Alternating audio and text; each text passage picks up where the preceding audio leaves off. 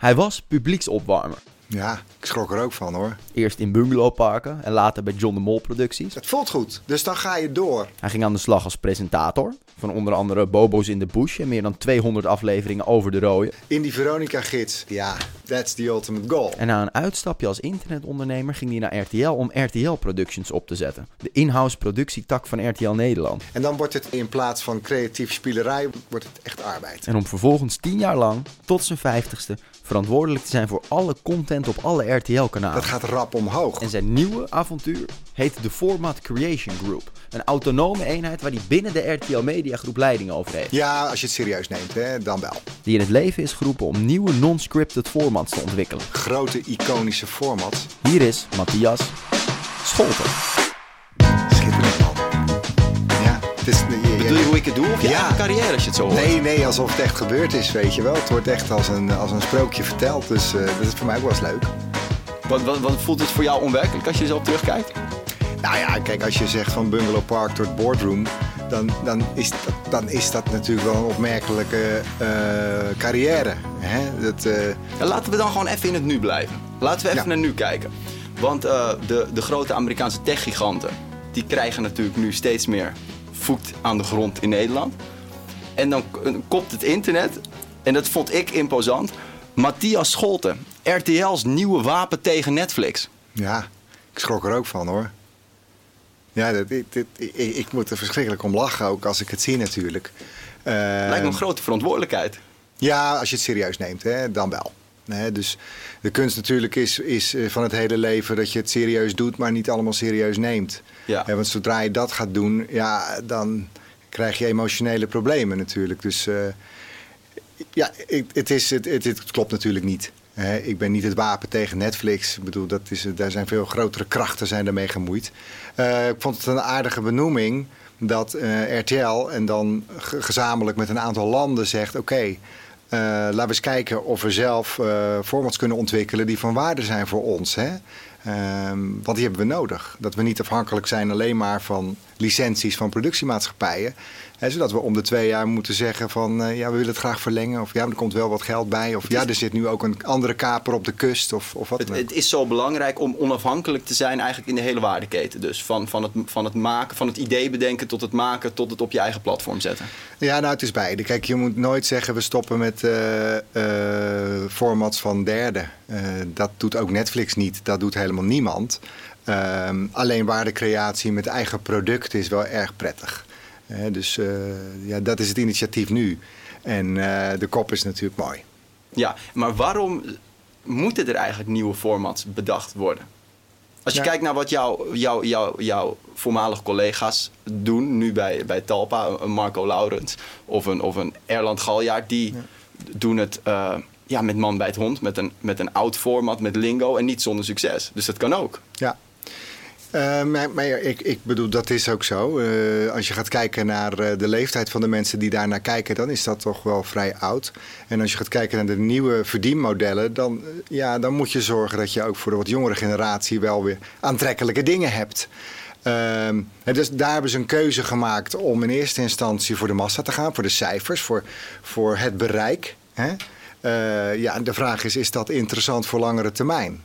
Een langere termijnvisie van RTL is om op alle schermen aanwezig te zijn. Dus ook juist op dat video on demand. Nou, wat zit daar momenteel? Daar zit een wat jongere doelgroep. Dat zijn de mensen 18 tot 35 tot 40. En dat gaat rap omhoog. Ja, en daar heb je wel een ander kijkgedrag. Daar heb je andere type formats nodig.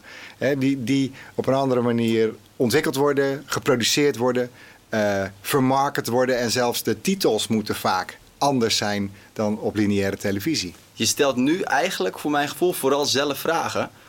Hoe doe je dat dan? Hoe verandert die andere distributie het maken van formats en het vertellen van verhalen? Ja, het is de belangrijkste reden dat ik deze stap heb genomen. Want mijn leven bestaat uit het bedenken van leuke dingen.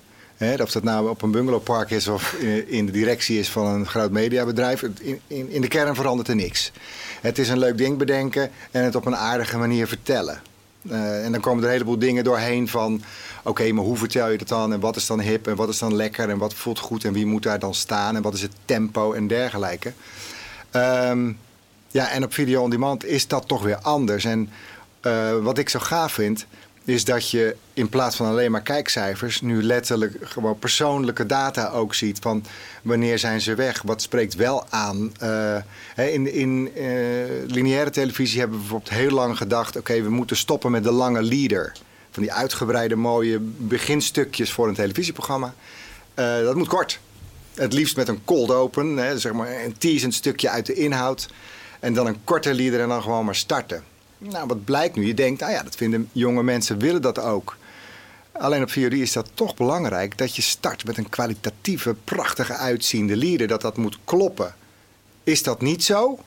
Ja, dan kan het publiek al snel denken, het zal wel niks zijn, ik ben weg. En zit dat hem alleen in de editing? Of zit dat hem ook echt in het format en het verhaal? Want ik zag bijvoorbeeld op YouTube, typte ik jouw naam in en dan komt er al snel een aflevering van Over de Rooie.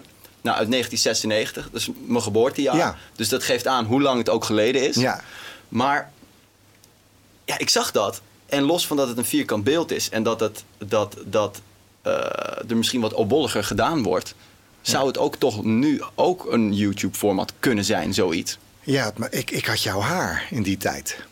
Ik had ook die krullen. Je gaat toch niet zeggen dat dat ook opbollig was, hè? Nou ja, nee. Ik vond het heel hip in die tijd. Ik had alleen zo'n klein brilletje nog op. Dus maar wie weet ligt er nog wat voor je in het verschiet. Nee, kijk, bepaalde algemeenheden zullen altijd blijven. Hè? Dus in dit geval was het thema van iets geks doen, wat je normaal gesproken niet doet. In een omgeving die ook nieuw is, gewoon midden op straat. Je kan er donder op zeggen dat er ergens in de komende jaren weer terugkomt in een ander vormpje. En een andere vertelvorm. En misschien met een andere insteek of met een andere achtergrond. Maar de thema's blijven, hè.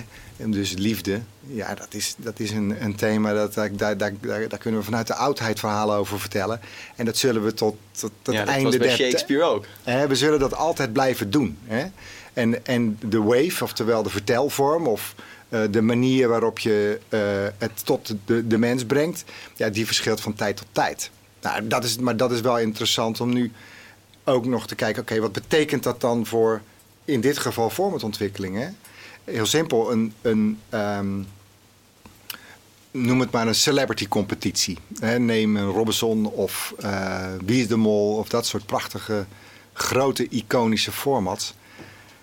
Het blijkt dat de mensen die op Videoland zitten en die dat soort formats zouden willen zien, eigenlijk niet willen dat er een standaard iedere week vertrekt er een. En de volgende week vertrekt er weer een. Dat kennen wij. Ja. Wij kennen die afsluiting en dan moet er iemand weg. Eigenlijk de kijkers van een Videoland of een Netflix, die vinden het eigenlijk leuk als dat een beetje hybride is. Dus ze willen erin verrast worden. Dus aan het eind van de aflevering... Ook in de structuur per aflevering willen ze verrast worden. Ja, dus waarin iedereen verwacht, de traditionele makers waar ik zelf ook bij hoor. Nee, dan moeten we toewerken naar een exit moment. Het blijkt in één keer, nee jongens, dan moeten we toch even anders naar kijken. Kunnen we daar een verrassing in zetten? Dat er deze aflevering niemand, volgende week 3. 3? Hoezo 3? Dat is toch helemaal niet logisch? Nee, maar je hebt het nodig om de prikkel steeds te blijven geven aan de mensen die steeds een ander verhaaltje verlangen en verwachten. Ja, maar en dat soort verschillen, ja, dat vind ik spannend. Want jij bent 23 en jij start nu, maar ik heb die 25 jaar gedaan. Dus ik vind het wel gaaf om nu fouten te maken en te denken, oké, dat zit dus heel anders. Maar aan de ene kant zeg jij fouten maken, trial and error. Aan de ene kant zeg je, ik doe het al heel lang. Ik heb in bungalowparken gestaan. Ik heb mensen van links naar rechts laten gaan. Ik heb mensen enthousiast weten te maken. Daar heb ik veel van geleerd. En dat zijn wel twee andere dingen al. Dus aan de ene kant heb je data van mensen. Dat kan je gebruiken. Je kan die ervaring gebruiken. Je kan trial and error gebruiken. Gewoon, je doet alles. Het is een soort mengsel. Ja, uiteindelijk toch. Ik bedoel, ik kan een verhaaltje vertellen. Ik kan nog steeds, denk ik, heel goed een bingo leiden. Maar ik kan ook nog steeds vrij goed in een boardroom voor mijn aandeelhouders mijn verhaal vertellen. Maar in de basis is het hetzelfde. Hè? Ik verlang een uitkomst. En dus ik moet gaan kijken, oké, als ik deze uitkomst verlang, hoe start ik dan? Hoe is het middenstuk en hoe probeer ik dan een einde aan te maken? Dus eigenlijk zeg je, een goed verhaal ligt heel dicht bij manipulatie. Oh. Nou, je kan niet manipuleren. Dat bestaat niet. Dus als je dat weet, probeer het dan zo goed mogelijk te doen. Ja, je bent altijd aan het acteren met de hoop dat je een bepaalde reactie krijgt. Ja, maar dat is niet alleen in televisie of media. Dat is ook in het dagelijks leven. In je omgang met je relatie of met je collega's. Ga maar eens proberen niet te manipuleren. Dat kan niet. Maar daar zijn 2 partijen voor nodig. Daar is de zender voor nodig en de ontvanger voor nodig. Maar niet manipuleren bestaat niet. In veel relaties wordt er gezegd, jij manipuleert mij. Ja, ik wou geen oude herinneringen hier op tafel gaan gooien, maar... Ja, nee, maar goed, dat is dan voor een andere podcast. Maar manipulatie is natuurlijk datgene wat we doen. Ja. Ja, dat wordt bedekt met prachtige termen als authenticiteit. En het moet wel echt zijn. Maar ondertussen verlangen we wel een bepaalde emotie. We vinden Boer zoekt vrouw een authentiek programma. Maar tegelijkertijd, als er niet de emotie in zit... van irritatie of van gunnen of van... oh, wat ontroerend of wat is dat landschap eigenlijk mooi... ja, dan valt eigenlijk alles weg. Maar het is een dunne lijn. En ik vraag me dan af... je hebt dan die data... om dat als input... zo van, dan haakt die doelgroep af... en daar maak je allemaal gebruik van. Maar aan de andere kant moet je het ook heel erg doen... vanuit je gevoel, zeg je nu. Het is de dunne lijn bewandelen tussen... ik denk dit. Ja, maar kijk, data... is net zo'n makkelijk uitgesproken woord... als een verschrikkelijk moeilijk te interpreteren fenomeen. Hè? En het is niet mijn eerste driver. Ik kan niet data lezen. Daar ben ik niet zo goed in. Maar ik sta wel open voor gedrag. Ik sta wel open voor gedragsveranderingen en om te kijken van zijn we inderdaad alweer toe aan het volgende vertelvormpje? Klopt dat inderdaad? Want pak een show van 1970 erbij en van 2020. Ja, het zijn een quizshow, zijn misschien allebei vragen stellen. Het zijn allebei antwoorden. We werken allebei toe naar een winnaar. En het is nog steeds zo dat je als presentator, als je 2 teams hebt... altijd begint met het team wat onderaan staat om toe te praten. En de winnaar is... Snap je? Ja. Dat zijn wetten die veranderen niet zo snel. En toch hebben we iedere keer een andere prikkel, een ander haakje nodig. Of een andere reden om te kijken. Of een feller tempo. Nou, dat hoor je ook vaak. De ene keer wordt er gezegd... dat is zo lekker snel en zo lekker flashy. Dat vinden ze zo heerlijk. En dan komt er weer een... Nee, het is slow televisie. Ja. Het is maar lang duidelijk, er zijn wel kleine algemene trucs, maar geen algemene wetten of zo. Voor mijn gevoel. Misschien ben ik op zoek naar iets wat er niet is tot nu toe. Maar ik ben wel benieuwd, jij bent nu non-stop bezig met nieuwe formats creëren. Ja. In een autonome tak. Creativiteit is natuurlijk iets moeilijks, iets vluchtigs. Wat zijn de ingrediënten die jij neerlegt, zodat je een omgeving creëert waarin dat optimaal kan gedijen? Ja. In deze... ik ga proberen uit te leggen hoe ik het nu gedaan heb. Omdat ik het nu doe voor 4 aandeelhouders. Dus ik heb Duitsland, RTL Duitsland, RTL Frankrijk, Spanje en Nederland. En alhoewel grootste formats overal succes kunnen hebben... wordt een kind op 1 plek geboren. Het is niet zo dat we denken... wij moeten nu iets bedenken... wat tegelijkertijd in 4 landen dan succesvol is. Zo werkt het niet. De schema's zijn totaal anders. Er zijn mega cultuurverschillen. En er is een ongelofelijke historie. En die historie die gaat er bijvoorbeeld... Ik kom aan met een programma... in Duitsland. En uiteindelijk blijkt... dat hebben ze 2 jaar geleden geprobeerd... op de concurrent en dat is volledig geflopt. Dus er ligt een heel bed, moet je in eerste instantie maar creëren van... lukt het mij om een beetje die televisie of die VOD-cultuur... of die stand van zaken van dat moment daar in kaart te brengen. En hetzelfde geldt voor Frankrijk en het geldt voor Spanje. Nederland, dat lukte wel redelijk, hè, want ik werk hier natuurlijk al zo lang. Maar eerst maar eens even die landen kennen. Niet heel Frankrijk, maar echt wel MC's. Dat is dan zeg maar het hoofdkanaal daar... En wat gebeurt daar? En wat is er gebeurd? En waar zitten hun problemen? En waar zit hun strategie? Wat is hun profiel? Dus... Situatieanalyse. Ja, het is de situatie. En vervolgens moet je weten... welke mensen zitten daar bij MC's aan de knoppen? Wie doet wat? Waar ga ik aan pitchen? Heeft dat zin? waar krijg ik de informatie over of iets wel of niet werkt? En het is anders ontwikkelen weer dan als je lokaal produceert. Want veel programma's hier zijn, ik noem het maar even, een beetje character-driven. Dus dat zijn fenomenen in het land. Château Meiland, er wordt in Frankrijk aan mij gevraagd... Who's that guy with the castle, weet je wel? Ja, ik kan je wel zeggen, hartstikke leuk. Alleen, ga je dan een Franse Martien Meiland zoeken... of een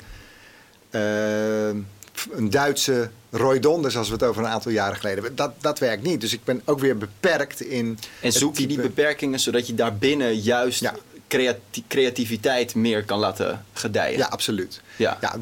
Dus in eerste instantie is het echt in kaart brengen. Vervolgens is het tegelijkertijd het samenstellen van een team. Want ik moet een team hebben wat verder gaat dan alleen maar mijn Nederlandse beperking. Hè? Dus er zit een Duitser in en ik heb contact met Franse creatives... om uiteindelijk ook voor ik überhaupt iets kan pitchen... te weten, is dit wel oké? Een tv-show in Duitsland, wat wij hier 43 minuten hebben... een uur is dat dan, de reclameblokken eraf, dan heb je 43 minuten over.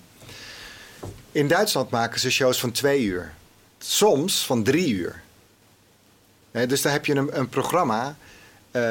en dat heeft een totaal ander tempo en een heel andere line-up... Maar ik snap de situatieanalyse. Maar ik vraag me af, dan zit je met die mensen in een ruimte op een maandagochtend. Ja. Wat werkt dan? Ik heb een paar quotes. En ik ben benieuwd of jij het ermee eens bent of oneens. Ze gaan over creativiteit. Even om jou even in te schatten waar jij zit en wat jij daarbij belangrijk vindt. Creativiteit kan je niet vinden. Het overkomt je. Vervelen helpt. Ja, ben ik op zich natuurlijk wel mee eens. Maar ik kan er ook tegenover zetten, aan de andere kant van de medaille, dat het hard werken is. En dat je niet snel tevreden moet zijn en dat je de pijn in moet. En dat je ontzettend tegen teleurstellingen moet kunnen. En dat je ongelooflijk veel werk doet voor niks. Dus een creatief vrijlaten. Dus je krijgt hier een hok. En een boksbal en een flipperkast. En een pingpongtafel. Ja, en een zitzak. Dat is wat iedere creatief natuurlijk het liefst wil. En dan als je dan op de deur klopt van... heb je al wat? Dan zeg je laten we met rust. Dit is een creatief proces. Dat moet je niet sturen. Ja, dat is de doodsteek voor formatcreatie in mijn beleving. Dat heeft een ongelooflijk dwingend karakter nodig om tot iets te komen. Ja, echt? Dus onder druk ontstaan diamanten? Nee, ik zeg het heeft aan de ene kant is het zo van... op het moment dat je jezelf niet de vrijheid geeft... om breder te kijken dan dat ene kleine stukje... ja, dan blijft het ook, hè? Dan is dat ook wat het is en dan zit je daar op een afstand. Dus als je niet de vrijheid neemt om andere dingen te beleven... dan beperk je je natuurlijk zelf met een instroom van nieuwe energie. Maar op het moment dat er een gedachte is... ja, dan begint eigenlijk het proces pas van... noem het maar de struggle of de pijn of de frustratie... of de ongelooflijke drive om iets af te leveren. En zijn er dan op dat moment, als dat eerste ideetje er is... dan wel modellen of structuren die je erbij pakt... om dat tot volwassendom te laten komen? Ja, die zijn er. Ik bedoel, ik kan mijn eigen vorm kan ik daar als voorbeeld geven. Maar goed, ik ben slechts één creatief in een... Maar ik heb jou tegenover me. Nee, dat is waar, oké. Maar goed, ik wil mezelf niet neerzetten als de messias van de creativiteit. Hè? Dus, ja. Maar wat mij betreft werkt het in fases. Dus het begint altijd met een fase waarin we 5 tot 6 slides... eigenlijk alleen maar met tekst neerzetten... waarin je een soort kort gevoel geeft. Op die 6 teksten, daarin beoordeel je eigenlijk... voelt dit lekker? Op het moment dat het lekker voelt, gaat het naar de volgende fase. En dan krijgt één creatief de opdracht. En die zegt, oké, maak er eens 8 van. Geef het eens een smoel. Geef het eens leven. Op het moment dat we er 8 hebben gemaakt, komt er een designer bij. Beeldtaal is extreem belangrijk. Zeker voor mij, hè, omdat ik moet pitchen in het Engels. En vaak wordt er in Duits teruggesproken. Dan begin ik ook in Duits. Maar dat is niet makkelijk, hè. Dus als je tekst presenteert in het Nederlands... of in het Engels al, dan ben je geneigd om op die tekst te gaan lezen. Dus voor mij is beeldtaal is een essentieel onderdeel van de creativiteit. Want ik moet het format achterlaten. De mensen moeten het doorpresenteren aan hun collega's. Dus op het moment dat het niet leeft, echt in extreem professionele designs, dan is de kans vrij klein dat die nog op de tafel blijft. Ja. Dus voor mij is fase 3 is echt dat je toegaat naar een groot design en een gevoel. En voorbeelden van een cast of van een studio of van een set of van een omgeving. Dat mensen gewoon dorst krijgen, zeg ja, maar. Absoluut. Ja. Het is ook weer anders hoor. In Nederland is dat anders. Want hier kan je pitchen vanuit een ongelofelijke historie. Je kan dingen van terughalen. Je kan zeggen, joh, weet je nog dat onderdeel van Peter Jan Rens, wat hij ooit bij Doet hij het of Doet hij het niet deed? Dan hadden ze een mystery guest en die zat dan in het podium. Maar wat nou als wij, dan hebben we een soort bedje om dit verhaal op te hebben. Ja, niet met mij meteen. Dus ik kan meteen verplaatsen in die mensen uit die andere landen. Want precies, want jij kent die historie niet. Dus ik moet heel erg bij dit verhaal blijven. Ik heb geen enkele mogelijkheid om even weer een verhaaltje van 2 jaar geleden. Of heb je trouwens gehoord wat een blunder dat bedrijf heeft gemaakt? Er is eigenlijk geen mogelijkheid toe. Ik zit vast, zeg maar, in datgene wat ik daar kon brengen. Dus beeldtaal is essentieel. Op het moment dat daar het eerste aanzet toe is gedaan, doe ik eigenlijk al een soort van teaser pitch. Dus als het goed genoeg is, dan ga ik testen. Dan probeer ik langs te gaan bij mijn klanten. Of ik probeer in dit geval een videocall te organiseren en zeggen, joh, ik zit op iets grappigs. Ik zit op mijn gevoel. En ik denk dat het misschien wel aardig is voor jullie. Kan zijn voor Access Primetime. Dan ga je naar buiten toe met dat idee. Ja. De eerste keer. Ja. En dan probeer ik eigenlijk een gevoel te krijgen van, joh, schiet ik raak? Of is dit kansloos? En op het moment dat daar een gevoel is van, hé, daar zit wel wat in, nou, dan ga ik pas gas geven. Want dan neem ik het terug naar het team en dan zeg ik, gasten, we hebben een lead, we hebben een mogelijkheid. En dan wordt het voor mij in plaats van creatief spielerij, wordt het echt arbeid. En dan wordt het, oké, nu gaan we up to 18 slides. En ik wil de structuur en ik wil weten waar we dan daar naartoe gaan. En op het moment dat dat is, dan wordt het letterlijk pitchen aan elkaar. En dan wordt er gechallenged. En dan zegt iemand, ik begrijp het niet wat je op slide 2 zegt. Voor mij ben ik al weg. Ik vond er niks aan. Advocaat van de duivelen. Ja. En hoe weet je wanneer je iets slechter maakt dan dat het was? Ja, dat is een... bij mezelf is het vaak eigenlijk wel een onderbuikgevoel wat ik dan probeer een beetje te verdringen. Omdat ik er al zoveel werk in heb zitten. Maar je voelt hem ergens wel schuren. Maar er zoveel werk en dan laten vallen is altijd een pijnlijk proces. Het is je baby geworden. Ja, het is echt iets dat je denkt, oh jongens, het zal toch gebeuren. He, want dat is het grote fenomeen van dit vak. Dat je het uiteindelijk gerealiseerd ziet. Dat is de ja, maar even metaforisch, de bloem die uitkomt. Dat je denkt, wow, fuck, het is gewoon verkocht. Nou, dan begint de volgende spanning, want dan moet het nog gemaakt worden.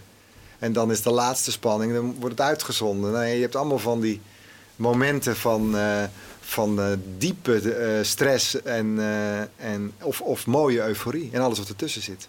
Ja, ik wil het nog toch heel even hebben over de bijzondere carrière die je hebt gehad.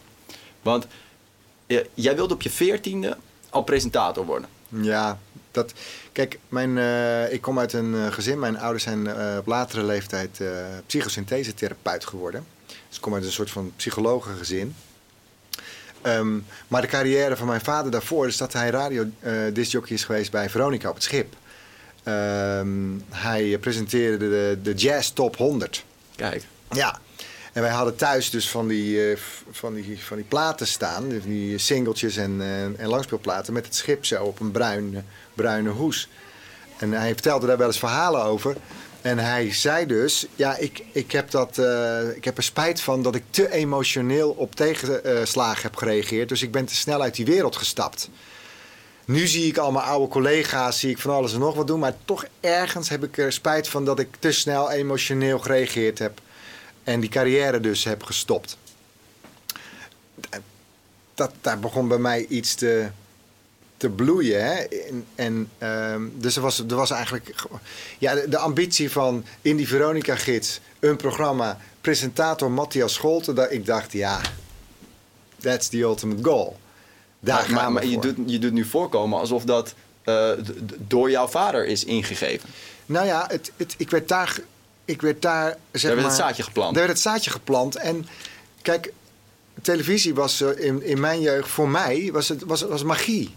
Deze hele omgeving in Hilversum was voor mij, ja, spektakel. Hè? Dus het was nog lastig kiezen om die carrière of profvoetballer. Nou, bij die tweede, dat was al snel bekeken dat ik dat niet zou halen. Maar deze dacht ik, die kan ik najagen. Die kan ik proberen te halen. Maar als jij dan in een bungalowpark staat. Ik stel me een soort Centerparks-achtige sfeer voor. Waar jij half clownesk, ik weet het niet. Oh, vaak heel clownesk. Ik was ook sportinstructeur. Dus ik deed niet alleen maar de Hawaii-avonden, de bingo en de playback show. Hè? Maar ik deed ook de sportactiviteiten. Maar je gaat me toch niet vertellen dat jij toen dat als opstapje zag voor je grote droom, of wel? Nee, maar het was wel een ongelooflijk podium om te leren presenteren. Dus ik was 16, toen begon ik op die parken te werken.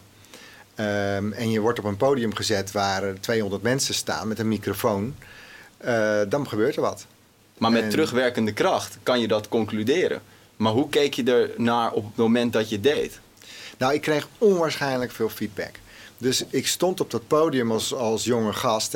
En kennelijk was er iets geraakt wat mij lukte. Dus het presenteren met zo'n microfoon op zo'n podium, daar kreeg ik zoveel reacties op. Niet alleen maar van de mensen in het publiek, maar ook van directies van zo'n park. Die wilden me contracten aanbieden. Ze wilden dat ik naar andere parken ging. Ze wilden dat ik hun personeel ging leren presenteren. En je bent zo jong, dan denk je, ja, kennelijk, het voelt goed. Ja. Dus dan ga je door. En op een gegeven moment krijg je ook te horen, ja man, jij bent gewoon echt een televisiepresentator. Jij moet daarin, jij moet dat doen. En daar ging dat vlammetje hoger en verder. Wat zou jij op basis van jouw leven zeggen is belangrijk om op jonge leeftijd te doen? Doen. Gewoon veel trial and errors. Ja, kijk, dit is wat jij nu aan het doen bent. Dit is hem. Het gaat niet om mij. Nee, maar de belangrijkste reden dat ik hier vandaag met jou zit, is omdat jij mij belde. En zei, het is Broadcast Magazine Young. Dat vind ik gaaf. Omdat dit doen, je kan ook kiezen om dit niet te doen. Je kan ook kiezen om vandaag te gaan varen. Hè? Dat zijn keuzes. En die keuzes op die leeftijd maken om het wel te doen, dat bepaalt uiteindelijk voor datgene wat je straks bent als je 30 bent, 35 bent. Dat zit niet in het talent of in geluk of op de juiste plek zijn. Dat zijn prachtige termen. En natuurlijk hebben die een enorme impact ook. Hè? Want als ik groots talent was geweest, dan had ik nu nog steeds op camera gepresenteerd. Dat was ik dus kennelijk niet. Er gebeurde iets met mij op het moment dat ik die camera voor me had. Nou, dat was toch anders dan als ik op zo'n podium stond of sta. Dus dat was een andere jongen, een andere man. Dus het talent had ik niet extreem als het gaat over televisie presenteren. Maar ik heb het wel gedaan. Ik begon zo jong en ik ben nooit gestopt. Dus ik deed op een gegeven moment deed ik de warming-up voor de Sinterklaas-show in Ahoy. Dat is een groot publiek. Met Ernst en Bobby. En toen werd ik op een gegeven moment directielid bij RTL. En toen zeiden ze van, ja, nou stop je waarschijnlijk. In dezelfde tijd? Ja, dezelfde tijd. Ja, ik deed van allerlei dingen. Dat heb ik altijd gedaan. Ja, dan kunnen we je daar natuurlijk niet meer voor vragen. Ik zei, waarom niet dan? Ja, nee, je zit nu in de directie van RTL. Ik zei, ja, maar jongens, ik vind het zo leuk. Dus ik stond daar ook nog Sinterklaas binnen te halen. De liedjes van Ernst en Bobby. Ja, en niet om op dat scherm te komen, maar omdat ik het zo zalig vond om daar met die microfoon 5000 kids met hun ouders in Ahoy te hebben. Nee, dat gevoel. En dat is nooit gestopt. Dat is niet opgehouden. Dus jij zegt dingen proberen en alles in je rugzak stoppen. En dat bepaalt wat je later kan gaan doen. Ja, kijk, dit wat jij nu vandaag doet, is dat nou een keuze? Of zit er iets in drive in jou wat dit doet? Ik denk dat ik de keuze ik denk dat ik een keuze heb gemaakt, maar dat zijn processen waar je toch niks aan kan doen. Dus het is niet altijd even te benoemen, hè? Ja. Maar als je hem dan toch wil weten, jij stelt die vraag, dus ik wil daar een serieus antwoord op geven. Ja, dan is eigenlijk, dan heb je per 24 uur heb je ongeveer 1000 ijsplitsingen.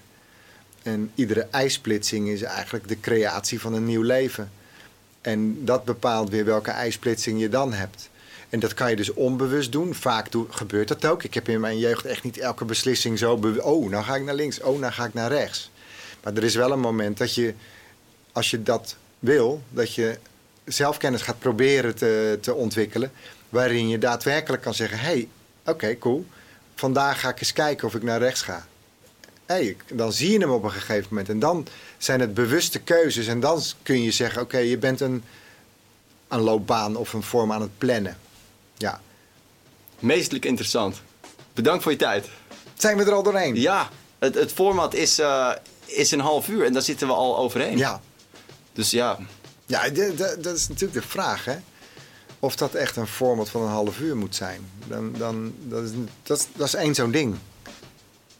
Dus jij zegt nu eigenlijk, wij kunnen gewoon doorgaan? Nou, nee, dat zeg ik niet. Want ik bedoel, we gaan stoppen. Alleen, het is interessant, omdat de podcastwereld is niet zo.